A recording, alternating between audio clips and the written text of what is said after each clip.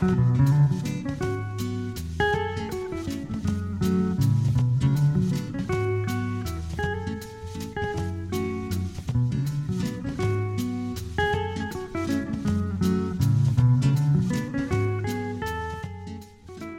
to Island Idols.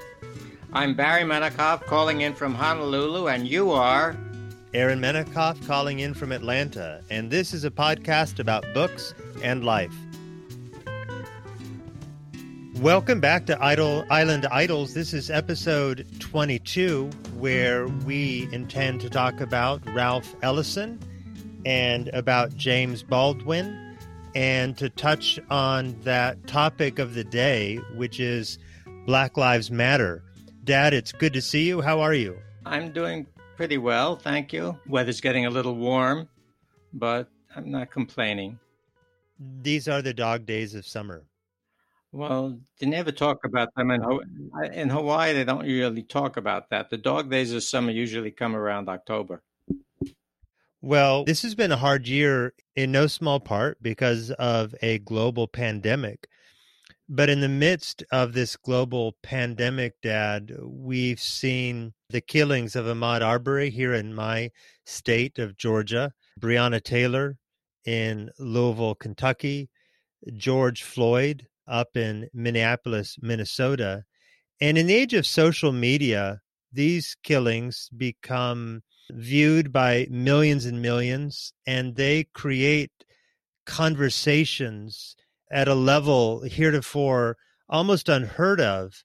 And yet we're going to talk about today the types of discussions that America is having about race, ethnicity, the possibility of racial reconciliation are conversations that have been happening in America for quite some time. And you wanted to devote an episode to this topic, especially in light of Ralph Ellison's famous book, Invisible Man, and generally speaking, the writings of James Baldwin. Can you share for our audience why these two authors so quickly come to your mind? Well, Invisible Man has become something of a classic, that extends beyond itself. By that I mean, it is universally recognized as one of the most important books in American writing after the Second World War.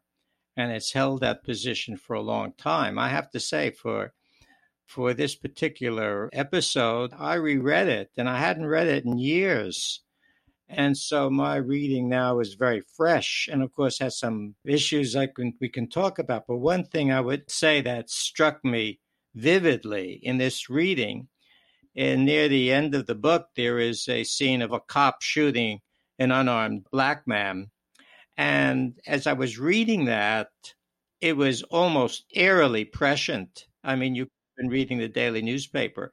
There were different circumstances or whatever, but the whole surrounding of that scene and that episode and the consequences right immediately after that would strikingly... In so many ways, it was as if the book could have been written this year. It takes place in the 1940s. The book is really framed, as you just mentioned, by this riot in Harlem. The riot is a result of a couple things. One, at least it's a riot that really took place. In 1943, there was a riot in Harlem. Yeah, there were a lot, but there's one in particular, the Harlem riot, I think, of 1943. And there was a lot of tension, not only because of racism in general, but because there was this awareness that the World War II soldiers, African-American soldiers, weren't being treated, and they weren't being treated the same as their white counterparts. And then you have, as you mentioned, the needless shooting of an unarmed black man. And so Invisible Man is really about an unnamed man who's thrust into Harlem. I would like to back up a moment and try and remind the subject of both of Ellison's book and, of course, of Baldwin's work, being the Black experience in America, could consume all of our discussion. But I want to make a small point, but I think it's not as small as it sounds. Ellison and Baldwin were writers.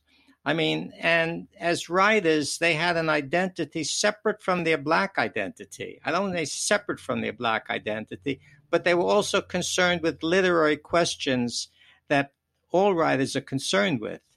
And that really, we don't want to lose sight of that, because it's a big factor in why they are so successful, and also in their own personal histories. How did Ralph Ellison move the ball forward in American literature beyond merely the content of his work, beyond the theme, but just the very style of his work? What did he do that was significant? I think one of the things that Ellison is an extraordinarily gifted stylist. And we look at the book, there are a number of different styles operating in this novel. There is, at the beginning, there's this battle royal scene where all these young Black boys are suddenly being exploited by this white business class to engage in a round robin, boxing match. It's just horrific. It's horrific. It's a horrific scene, but I'm going to back off from a stylistic point of view. It's a tour de force. I mean, it's a marvelous expression of exhibition of Ellison's skills as a writer. And apparently that scene was printed, or that chapter was pre-released, if you will, in a magazine. And so he knew before he finished the book that he had something that people wanted to read. Well, and then you move very fast forward, not very far into it. He has this long scene where the Invisible Man, who's still a boy at this point, it goes and visits this cabin where, there's this Black family and there's incident of incest. And the Black family is more or less, I don't know if I remember whether the sharecroppers or what, but he delivers that scene in a dialect, shall we say, a Southern dialect, which is peculiar to that particular family. And it's a very elaborate scene, a very elaborate description, but it is a contradiction in style between some of the style that's gone before. And then, of course, immediately after that, you see Ellison writing in a very, very controlled narrative style to move the story forward. So all I'm trying to say is the man was clearly very gifted in his ability to alter and develop different styles. Dad, Ralph Ellison, of course, went on to receive numerous awards after writing this book. He wrote a number of essays. He taught at several universities. He died relatively young of cancer, but he never completed another novel. He was working on one, but hundreds of pages of the manuscript were burned in a fire when his house caught on fire in Massachusetts. And so this is the only novel that he ever wrote. And he had a number of years to work on it. How do you explain that? It's one of the minor anecdotes in American literary history. I mean, clearly he'd written a book that was so successful critically as well as even commercially. And, everybody's expecting the world of him for the next book. And one would have to get into the mind of the writer to understand it. I saw Ellison when I was in Wisconsin. He gave a reading. He was a literary celebrity. But, his reputation really rests on this one book. And, of course, on some of his essays. And I think now his letters have been very well regarded. For those who aren't familiar with the book, it starts with a young man. He's a high school student. He is, of course, African American, and he is the star of his class. And he receives a scholarship, a full ride scholarship to a historically Black college, and we don't know the name of it. Now, Ralph Ellison himself studied music at Tuskegee, but we don't know the name of this college. But he gets there, and that's when he's giving a benefactor of the college a tour of the grounds, and that's where he takes him to this cabin. The benefactor sort of demanded he be shown a certain part of the campus, and so he's this driver just trying not to make any mistakes, because here's this great benefactor of the institution. And the president of this college is absolutely he is irate that the main character, again, who's unnamed, but that the main character would be, in his opinion, so naive to show the white benefactor what he wanted to see, instead of having the wisdom to lie or make an excuse so that only the best parts of the campus were shown. And then he expels him, sends him to New York City to get a job, and gives him some letters of recommendation to hand out to some white businessmen in the city with the hope that our main character can get a job. But in reality, all of these letters basically say, this is a very naive student who I had to expel. And so now, just a few pages into the book, if you will, disenfranchised from this white, just horrific, racist community, but even the black college, he doesn't find a home there. It's a very sad beginning. To go back to my tending to focus on literary issues, if you look at that, your whole description, in one sense, the book is a Bildungsroman. It's a very, story tradition in fiction writing, a novel of growth. You take a young person usually from the country. In the European novels, they'd be from the provinces. And in French novels, they would go to Paris. In English novels, they would go to London. And you take that person on a series of experiences in the course of which he's in the process of learning. And so the experience of the novel, or the experience of the narrator, becomes the subject of the novel. And so at the end of the book, Invisible Man has become the sum total of all the experiences that start with the battle royal and end with the betrayal by the Brotherhood, which is really the Communist Party.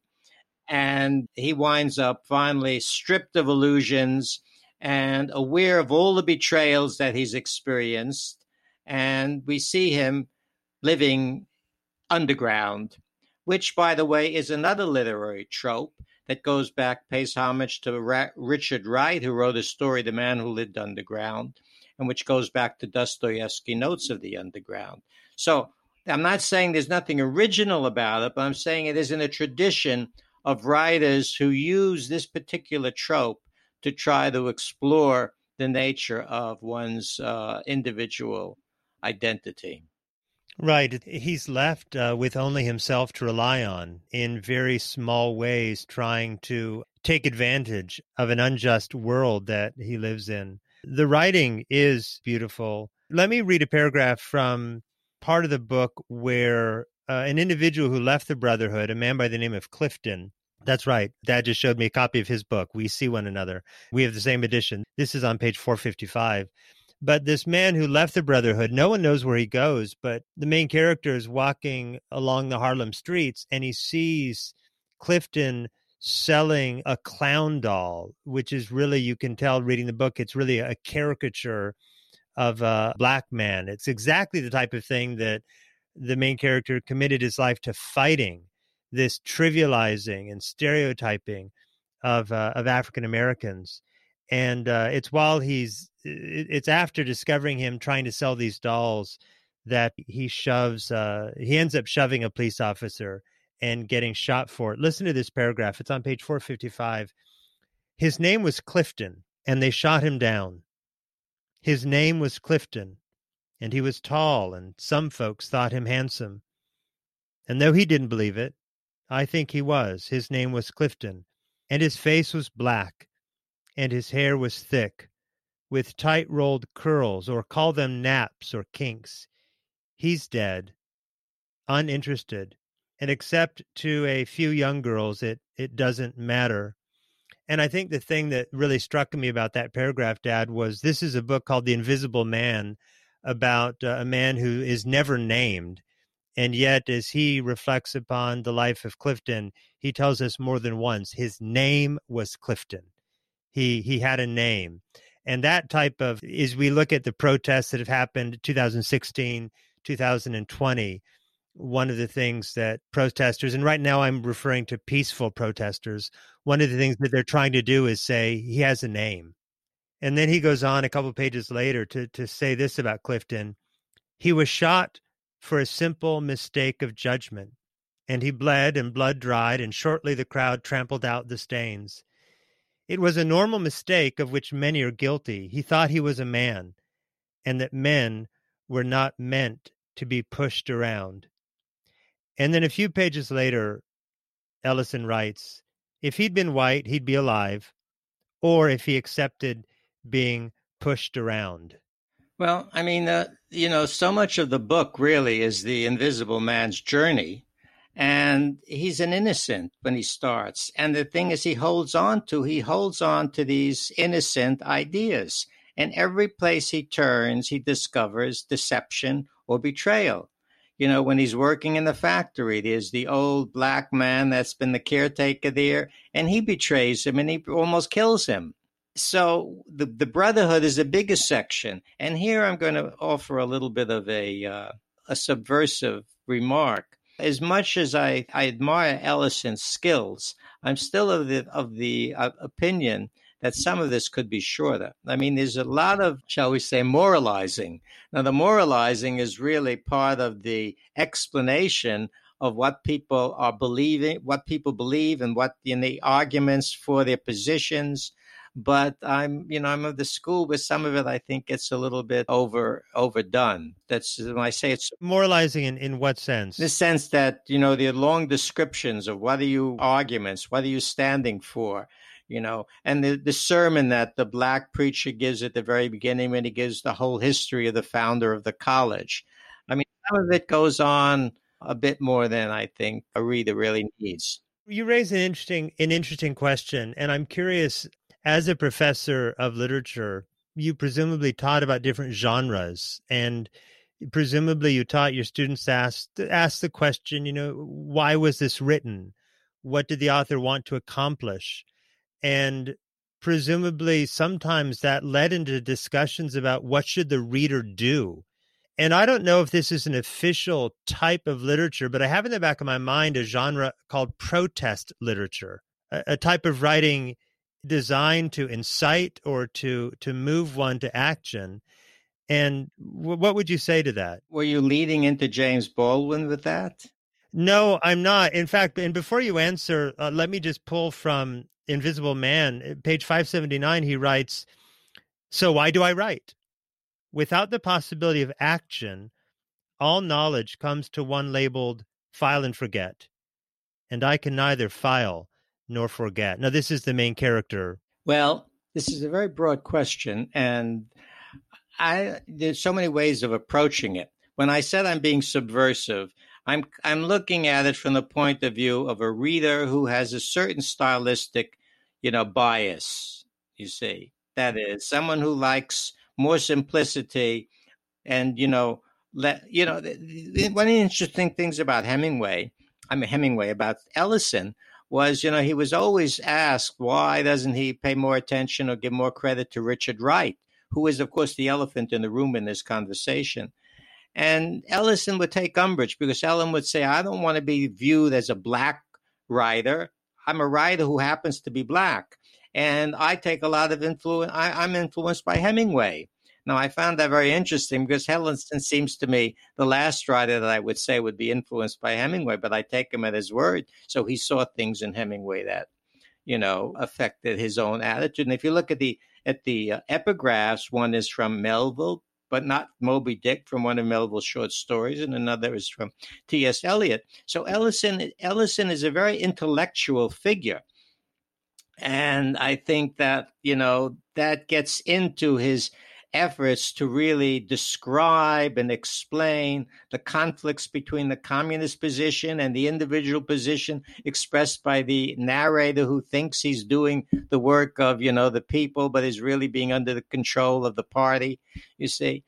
As far as protest is concerned, this became an issue between James Baldwin and Richard Wright. Richard Wright, when I say he's the elephant in the room, Richard Wright's native son was considered the Everest of fiction by a black writer up until that point. So Wright was something of an idol. And when James Baldwin was in Europe, as an expatriate, he of course met Wright. He met Wright, I think, earlier, but he became, and then he wrote a series of essays and Notes of a Native Son, which plays on the title of Wright's famous book. And then one of the essays is called Everybody's Protest Novel. And Baldwin had a kind of a conflict with Wright in the sense that Baldwin argues that fiction is not protest, fiction is art. And when you're protesting, you're writing leaflets. And of course, when he writes that and publishes that, it's kind of like a slap in the face at the person who'd been mentoring him. Wright would say every book is a protest. The fact that you take up a pen and you start to, write a novel, you're protesting something. So it's an open-ended question, but historically, in American writing, it tends to be something that was pretty much restricted to the early 20th century novels like Upton Sinclair, The Jungle, or in the 30s, novels that were protesting, the great inequities in the country and the Depression. So protest literature got something of a bad name because it was bookended between periods of great economic and social distress. Dad, I bring it up because, in part because of that line where, he says, without the possibility of action, all knowledge comes to one labeled file and forget. And so the reader can't help but think, okay, I can't just forget this. I've just read hundreds of pages of this experience, this horrific, gripping experience about a man who is not only invisible in the eyes of the world, but at times he doesn't know who he is. And just the existential angst of living life, not knowing exactly where you fit in. And so I think Invisible Man is genius on so many different levels. But this question of what do you do? I mean, just thinking about 2020, I've got an African-American daughter congregation that is not as diverse as I would like it, but not homogenous either. Many white friends and congregants asking the question, what should I do? Well, do what John Lewis said, vote. Vote, which is what some of the NBA players are saying. But vote, but not for the troglodytes. That's my position. You don't want to vote for the troglodytes. You want to vote for the people that, will support a broad democratic, governance.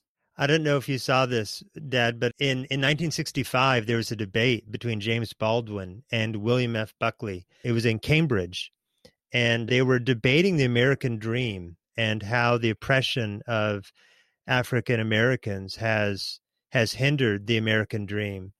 And James Baldwin is the first to speak, and he delivers about a 20-minute speech where he says, your answer to this question about America really boils down to your point of view or your sense of reality. He said, we all hold assumptions very tightly, so tightly, in fact, that we're scarcely aware of them. And he says, I think I'll never forget it, but he says that, when you're born, this is 1965, so I'm not saying times haven't changed, and yet I wonder for so many African Americans if things haven't changed all that much. He says, when you're young and you're Black and you're looking around at all these white faces, he says it's a shock when you realize that the flag to which you've pledged allegiance does not pledge allegiance to you. Now, he was writing in 65. I mean, I think right after the Civil Rights Act had passed. So certainly a lot's been accomplished, but that's exactly what people are talking about today.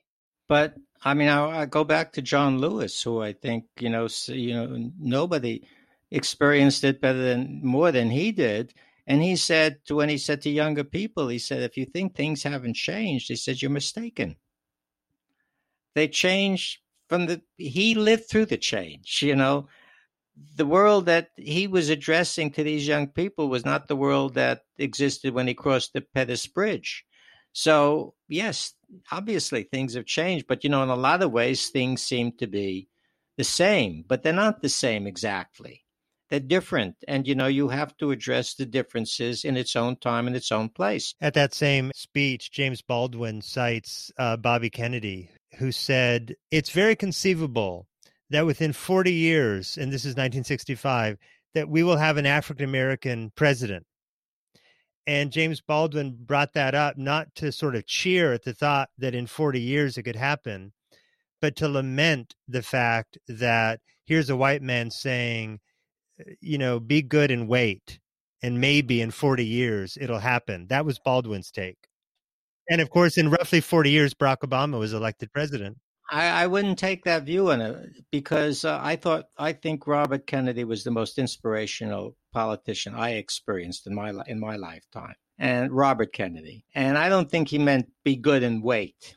Well, that's how Baldwin took it. Okay. I would say about Baldwin, of course, is today more acknowledged. He's more in the news than Ellison. I think Ellison exists in this one book, Invisible Man, but Baldwin's presence is much more readily available to many people and to the culture at large, because Baldwin was also an activist, which Ellison was not. Ellison lived the life of a writer. And he was criticized for it, which is so ironic because he writes a book that is read and read and read, and a book that calls people to action. So who knows how many people changed the course of their lives having read Invisible Man. But he's criticized for just drinking in all the awards and all the accolades and all the university positions. You can't win. I hate to say this, but, people get criticized for the things that they don't do. They get criticized for the things that they do, or everybody's not the same. I mean, Baldwin took to activism naturally. It grew out of his essays. I mean, I think he was, he as an essayist, I think Baldwin is unparalleled. I mean, his essays are kind of part memoir and they're part intellectual probing of the culture and of the psyche. I mean, Nobody Knows My Name, The Notes of a Native Son, The Fire Next Time. These are pieces that any person can pick up today and read without a dictionary, without a guide, and be moved by. And do you happen to recall what Baldwin wanted to see accomplished? Because he was in this debate that I watched, Buckley criticizes him basically for being a revolutionary. Buckley says again and again, what would you have us do? And he's referring to previous essays or previous work by Baldwin where Buckley says Baldwin is basically calling for some type of revolution, like throw out the whole country. What's your recollection of Baldwin's activism? I think that's ridiculous. That's ridiculous. That's Buckley's, rhetorical, rhodomontade. He's excess. Baldwin was not a revolutionary, but it was revolutionary to just say things like, blacks are, systematically, discriminated against, prejudiced against. They have odds at which they can't overcome. People don't see them. I mean, Baldwin's fiction, which I was never as great a fan of as I was of his essays, but his short stories are marvelous. And some of the stories he wrote when he was in Paris, he was an expatriate, and they're just brilliant. Baldwin was an artist as much as he was an activist. During the speech, he says something like, I built the railroad. He says something like, it wouldn't be too much for me to say, I built the railroad. I dug the canal. I picked the cotton. And he goes on for 2 or 3 minutes, to just make the point that, he is one with all of his African-American brothers and sisters who went before him, paving the way for so much of the industry. By I, he means we, but he doesn't say we. He says I. He was an artist. It just had a rhetorical flourish. It was very powerful. And I think the difficulty with Baldwin for a lot of people was they could never decide whether he was more of an activist or more of an artist and how he wanted to be viewed. But I remember an essay, and in one of his essays about Richard Wright, he's lamenting the fact that he had a falling out with Wright because Wright took offense at the essays in which he felt Baldwin was essentially attacking Wright's work, and Wright couldn't forgive him. And Baldwin was a very young man, and he felt like he didn't really understand why Wright even read it that way. So you can see when you're young, blame it on my youth, as we would say, And so now Wright is dead, and Baldwin is writing about it and regretting that he didn't do more, but there's nothing he can do and change it. And he says, well, he hoped he died in the middle of a sentence, as I would hope to die. Now, only a writer would say that. You taught so many years in a classroom, and your classrooms, at least in Hawaii, were so unique in that the population was already so diverse. I wonder, did you assign Ellison? I mean, who were some of the African American authors that you assigned? We talked about this on a previous episode. I assigned Chester Himes, who was a good friend of Richard Wright, and whom James Baldwin knew. I always assigned Richard Wright. I assigned some of the earlier Black writers from the Harlem Renaissance and the turn of the century, Charles Chestnut, who was one of the early Black writers in the late 90s, 1890s. Did you ever have students who, as they read, especially some of the literature about the African American experience, whose eyes were opened for the first time to this reality that should be so obvious to us, that not everyone is treated equally everywhere? I mean, did you ever experience students whose eyes were really open to that and their jaw sort of dropping to the floor as you guys are talking about one of these pieces of work in class? Well, it's a good question, but students are not exactly prone to over dramatizing their experience. I know. So many just want to get done with the class, but I just thought maybe there were a few. I would say that when I taught Richard Wright's first collection of short stories called Uncle Tom's Children, it's very powerful. It's his experiences growing up in Mississippi and trying to get out of Mississippi. That had a very powerful effect on students. I mean, they really had a hard time getting their head around this is America, and this is the way people who are American citizens actually lived and were treated. So that was one book I would say that students actually visceral reaction to. Wright is a writer that people react to that way.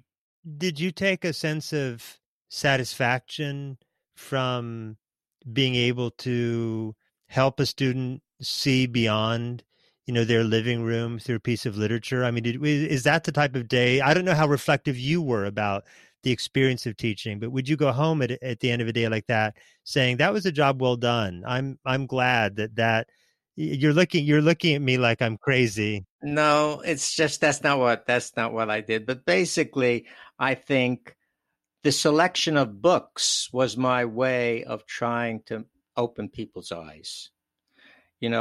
The one thing, I think I've said this before in the broadcast, the one thing an English professor can do is choose a syllabus, choose a set of books.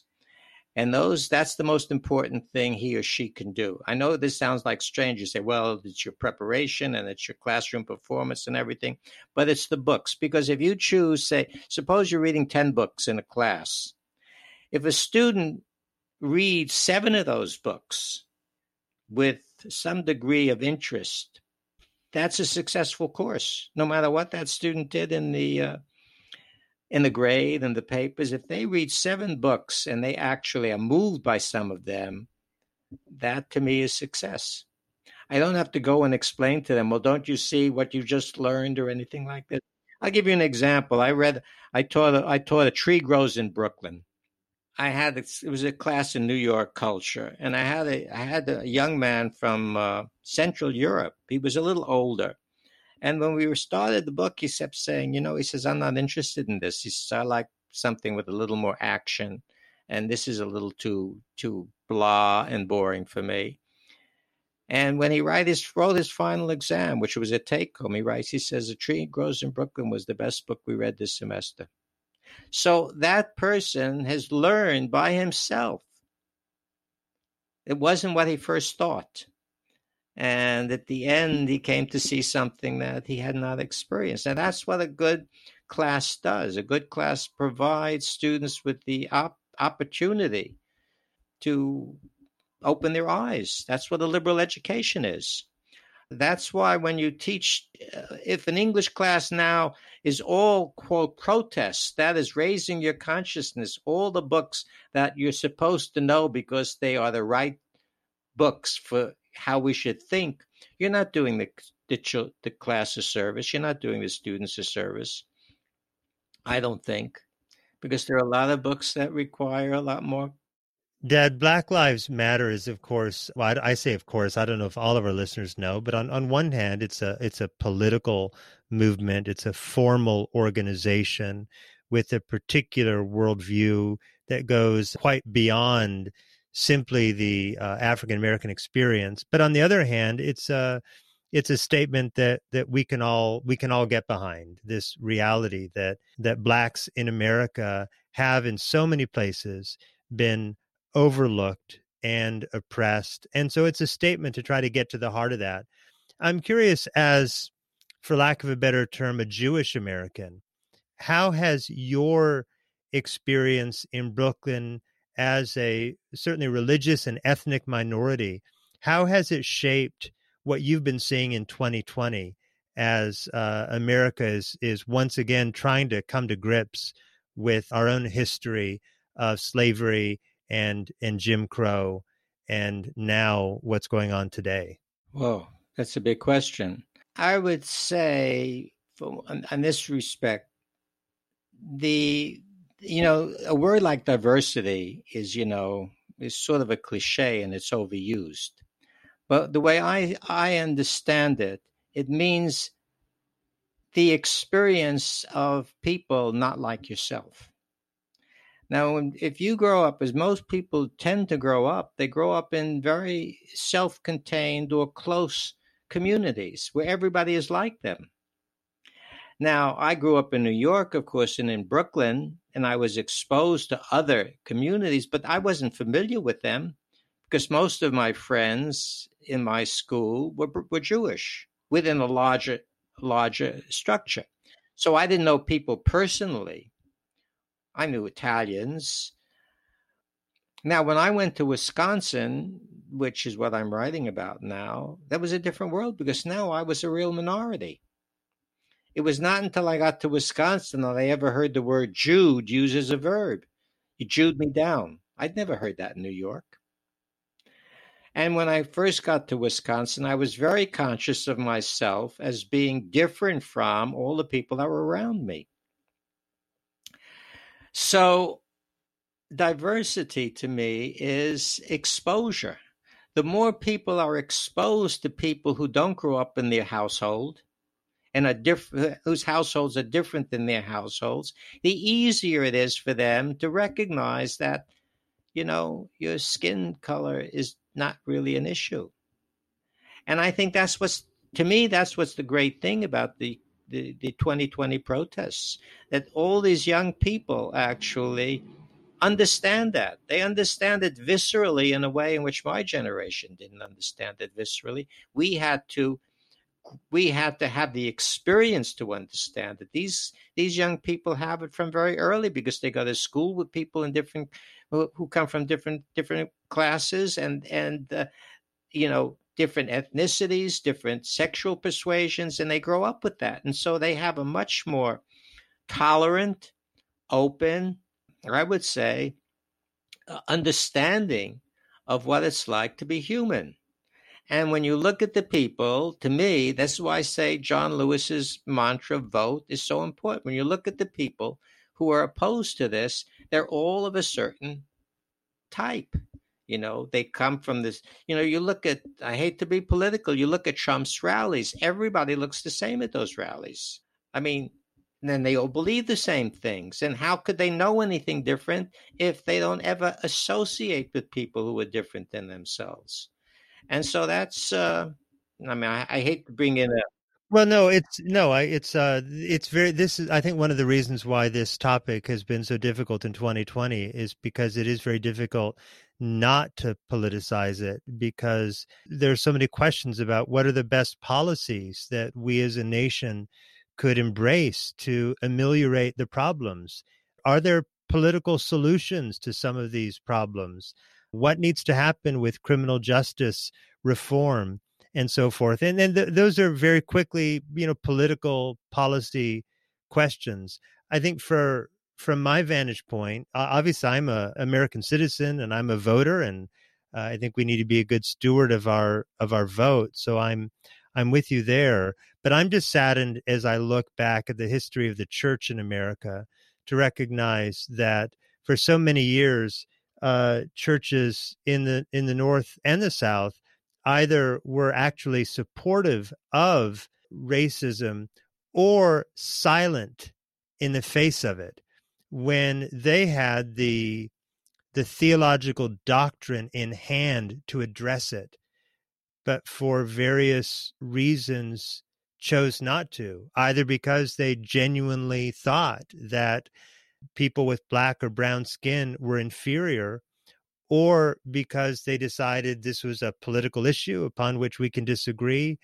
But if you're going to be a Christian and affirm that everyone is made in the Imago Dei, the baby in the womb and the octogenarian, well, you've got to be able to say that we're all made in the image of God, the Ethiopian, the Jamaican, and so forth and so on. So the theology matters, but it's a theology that the church didn't hold on to tightly. I don't think people act on theology. I'm sure you disagree on that, but by and large, that's not what motivates people or drives people.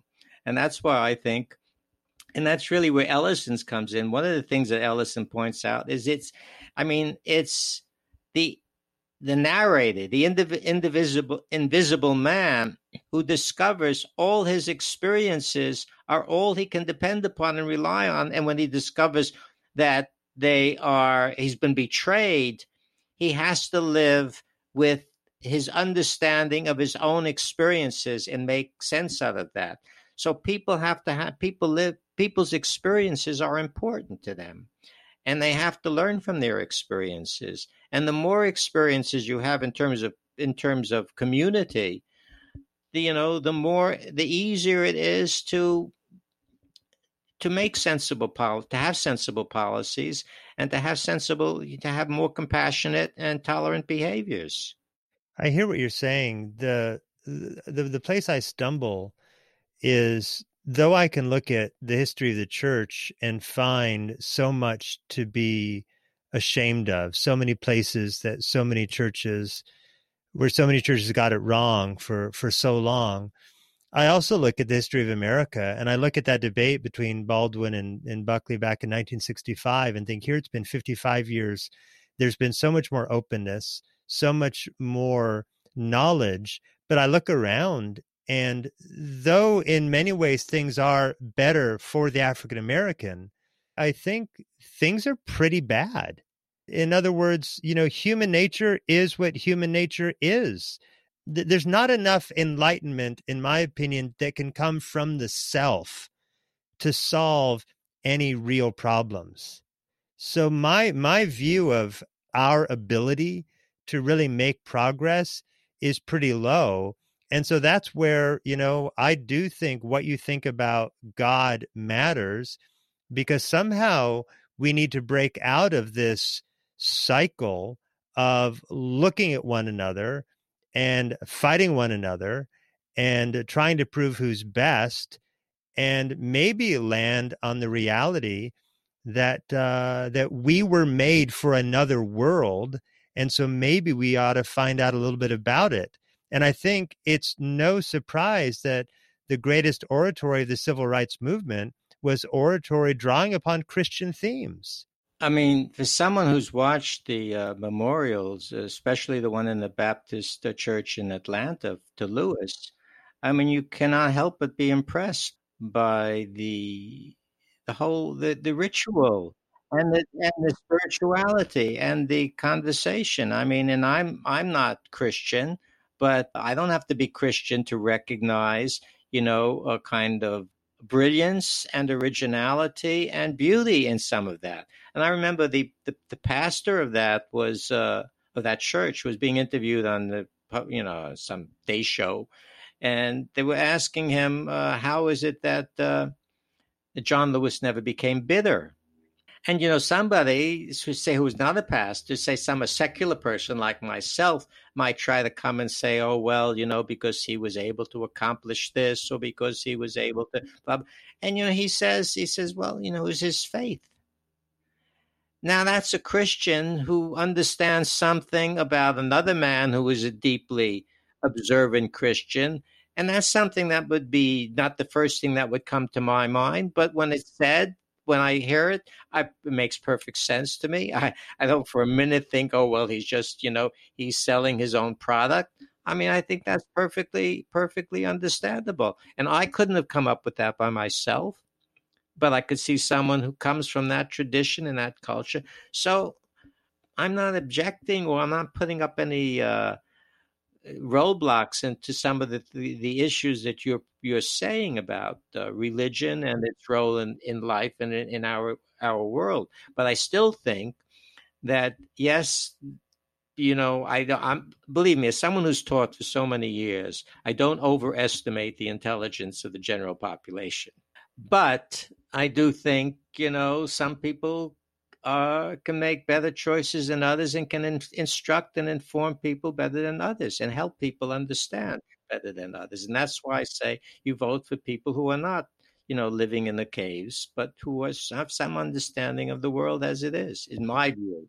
Well, Dad, I would be guilty of malpractice if I didn't remind you that the Christian gospel finds its roots in the Hebrew Bible. And so the doctrine of forgiveness was not a doctrine that was unknown to, for example, Abraham and Moses and David. Yeah, although I always tend to say it's a Christian thing. I know, and there are reasons you say that, and there are reasons to think that, and yet the reality is, as most things in life, is a little bit more complicated. Well, Dad, these continue to be difficult times, but thank you for shedding some light on these two amazing writers, Ralph Ellison and James Baldwin, and even having a conversation that went beyond what they wrote. I really appreciate it. For all our listeners, nobody can go wrong picking up a collection of Baldwin or working their way through Invisible Man. All right. Thank you, Dad. Bye-bye.